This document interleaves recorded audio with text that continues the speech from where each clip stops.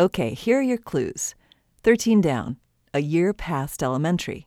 37 across, akin to Ken. Stumped, a local middle schooler found his way into the New York Times crossword puzzle last month, setting a record in the process. Hannah Boomershine reports. It's sort of magical, right? You have the crosswords and then the downwards. So it's like, wow, how did that happen? At age 13 and 4 months, Jackson Creek Middle School 7th grader Daniel Larson is the youngest person to have his crossword published in the New York Times on February 14, 2017, in section C3 of the paper. He broke the previous record held by Arthur Bennett in 1969, who was 13 and 10 months old.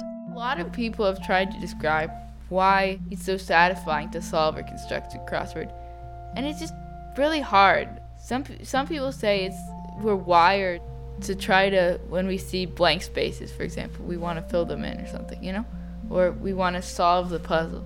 But it's really hard to break down that interest and say why. Crossword puzzles are often associated with older people.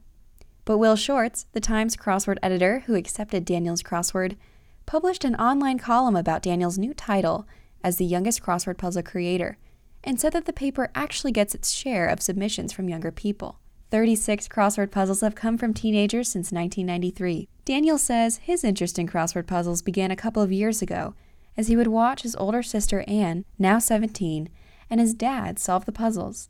Daniel's parents, Michael Larson and Ayelet Linden Strauss Larson, are math professors at Indiana University. They encouraged Daniel when he took an interest in crossword puzzles. I started trying to solve with them, but I'm really bad at solving, actually. Really? You're better at creating them? Yeah, I can't solve them. It's a little better than he gives himself credit for. No, I'm terrible. He's a better constructor than he is a solver. How do you make a crossword puzzle? First, you come up with a theme. Then you have to come up with the theme answers. So, for example, my theme was phrases that Elmer Fudd says. Elmer Fudd is a Looney Tunes character and archenemy of Bugs Bunny.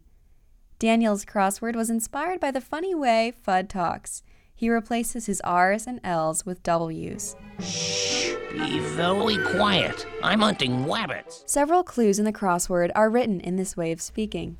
Then I had to come up with the theme answers. Then you have to figure out what your black square pattern looks like, and you have to do it so that it accommodates your theme. And then the next thing to do is fill it and try to stay away from obscure words. With help from his father, Daniel created a computer program to develop crossword puzzles more easily. It was a challenge, though, to get anything published in the New York Times, which Daniel calls the gold standard of American-style crosswords. I'm not saying that the LA Times puzzles aren't respectable. I'm just saying that I think most people agree that they're slightly inferior to the New York Times. The other thing is, although this is a small consideration, the New York Times pays much higher rates. It's $300 for one crossword. Daniel faced rejection after rejection. So I submitted one puzzle and it got rejected. Then I submitted another puzzle and it got rejected.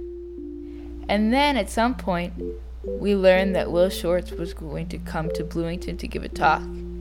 And he gave, I think, 2 talks, actually. We went to both of them, but we didn't actually, talk to him or anything. But that sort of inspired me to keep on sending puzzles. I don't know if I would have done it otherwise. Was there anything that he said in particular that stood out to you, or was it just... No, it was like a celebrity sighting. Shortz's Bloomington appearance wasn't as random as it may seem. A 1974 IU alumnus who created an individualized major in enigmatology, the crossword guru returns to campus from time to time. But regardless of the hometown connection, Daniel couldn't crack the Times. He took cold comfort in the fact that the Times can only publish 7 of the 75 puzzles it receives every week. The fact that I had 7 rejected, it was starting to make me feel a bit mad, but I figured that even if I was a really, really good constructor, it wouldn't be that, the New York Times was accepting every single one of my puzzles. This level of perseverance isn't anything new for Daniel, his parents say. His father says that his strong work ethic is informed by his practice of music. Daniel plays the piano and the violin, And, you know, IU is a wonderful place to study music, of course, and he has wonderful teachers. I think that the idea of having a very long-term project, which is not an idea that maybe is an obvious one for a child, I think is kind of built into that whole experience of studying music. As a young child, Daniel also played Scrabble and the app Words with Friends. Daniel's mother, Ayelet Lindenstrauss-Larsen, recalls the creative way Daniel played those games. He didn't have a very large vocabulary, so he would come up with the wonderful words to fit in, and then he would ask, is this a word or not? So he got in the habit of analyzing the words sort of before. I mean, this must have something to do with analyzing how they'd fit into the crossword. And I really remember when he was tiny, coming up with all these things that would have been perfect zillion point words, except they weren't quite words. Do you remember that? Yeah.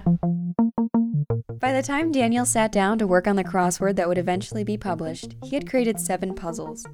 His parents and sister Anne advised Daniel in the process of creating his winning puzzle. I didn't think it was crazy anymore. The things we were submitting I thought were in the right league, but that also you have to realize that most puzzles, the great majority of puzzles, are rejected, and that we could submit for a very long time before anything gets accepted, and maybe never. So that it wasn't crazy, but that he shouldn't expect puzzles to be accepted. With the puzzle sent in after many revisions, it was time to wait for a response. Although Anne and his parents had contributed to its creation, they all agreed that Daniel had completed the bulk of the work, so it would be under his name. I was like right over there, I guess, on the stairs. And there had just been a party. It was my mother's birthday, 50th birthday party. And yeah, so my father was in the study. He said, Daniel, I have some good news. And I'm like, I think I said sarcastically, Will Shortz accepted my puzzle. And then he was like, yeah, but like only slightly. So I was like, then I started jumping around.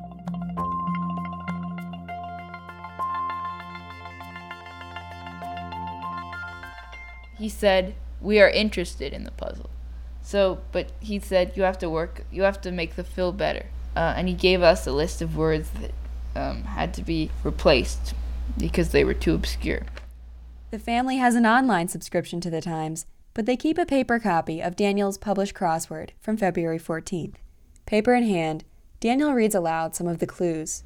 Country with which the U.S. reestablished diplomatic relations in 2015. Music with conga drums.